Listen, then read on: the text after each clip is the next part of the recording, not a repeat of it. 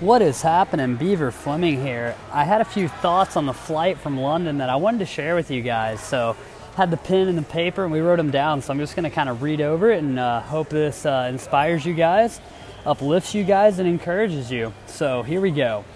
If we make the most out of our days, we will make the most out of our lives. It's not an easy thing to do, but all things are possible to him who believes. I love that it says that in the Word. It says that in the Bible, that all things are possible for him who believes. So we need to recalibrate our belief system and rise our faith levels by looking to the author and perfecter of our faith, Jesus.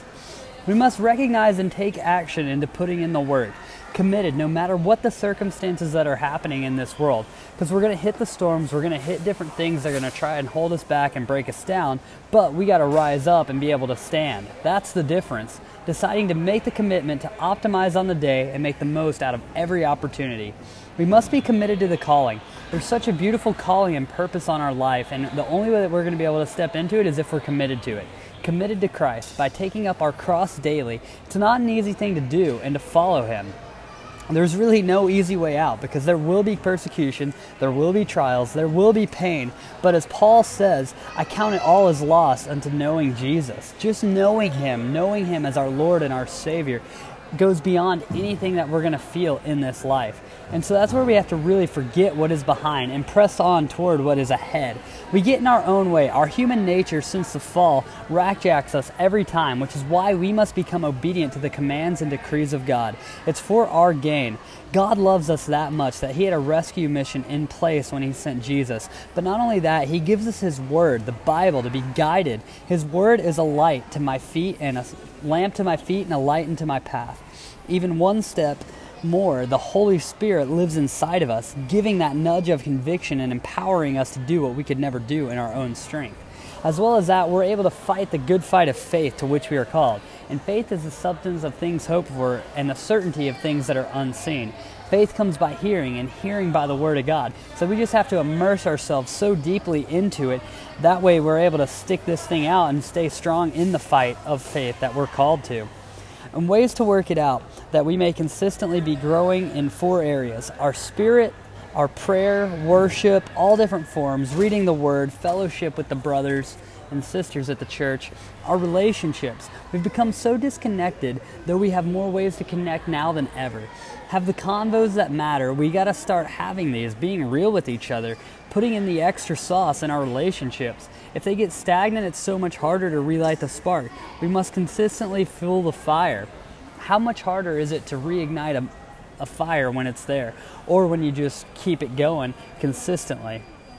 Physical. Our body is a temple. God has given us an incredible thing. Our body. It's a shell for our spirit, but so much more. We owe it to ourselves, to each other to be healthy. We owe it to God to be healthy. There's no excuse. Make a commitment and give intention to what it is that you're eating, drinking, how you're moving. Longevity and health is a blessing, and God honors it when we honor him by honoring our bodies. Also, just get into conscious breathing exercises. The breath is so powerful. And then mental.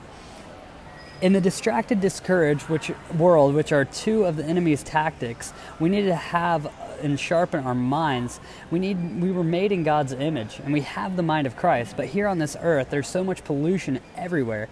We got to rest our mind, get into nature, meditate, renew our mind, fill our mind with the Word, and be transformed.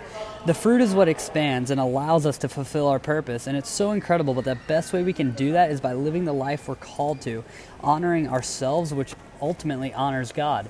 And then others will see that, so we're able to shine the light through that. They're able to see what's living on the inside of us. And as we go out and do incredible things for the kingdom, they're going to be transformed by seeing what it is with us. It's kind of like as we go back to what I was talking about with our thoughts and having mental clarity and focus.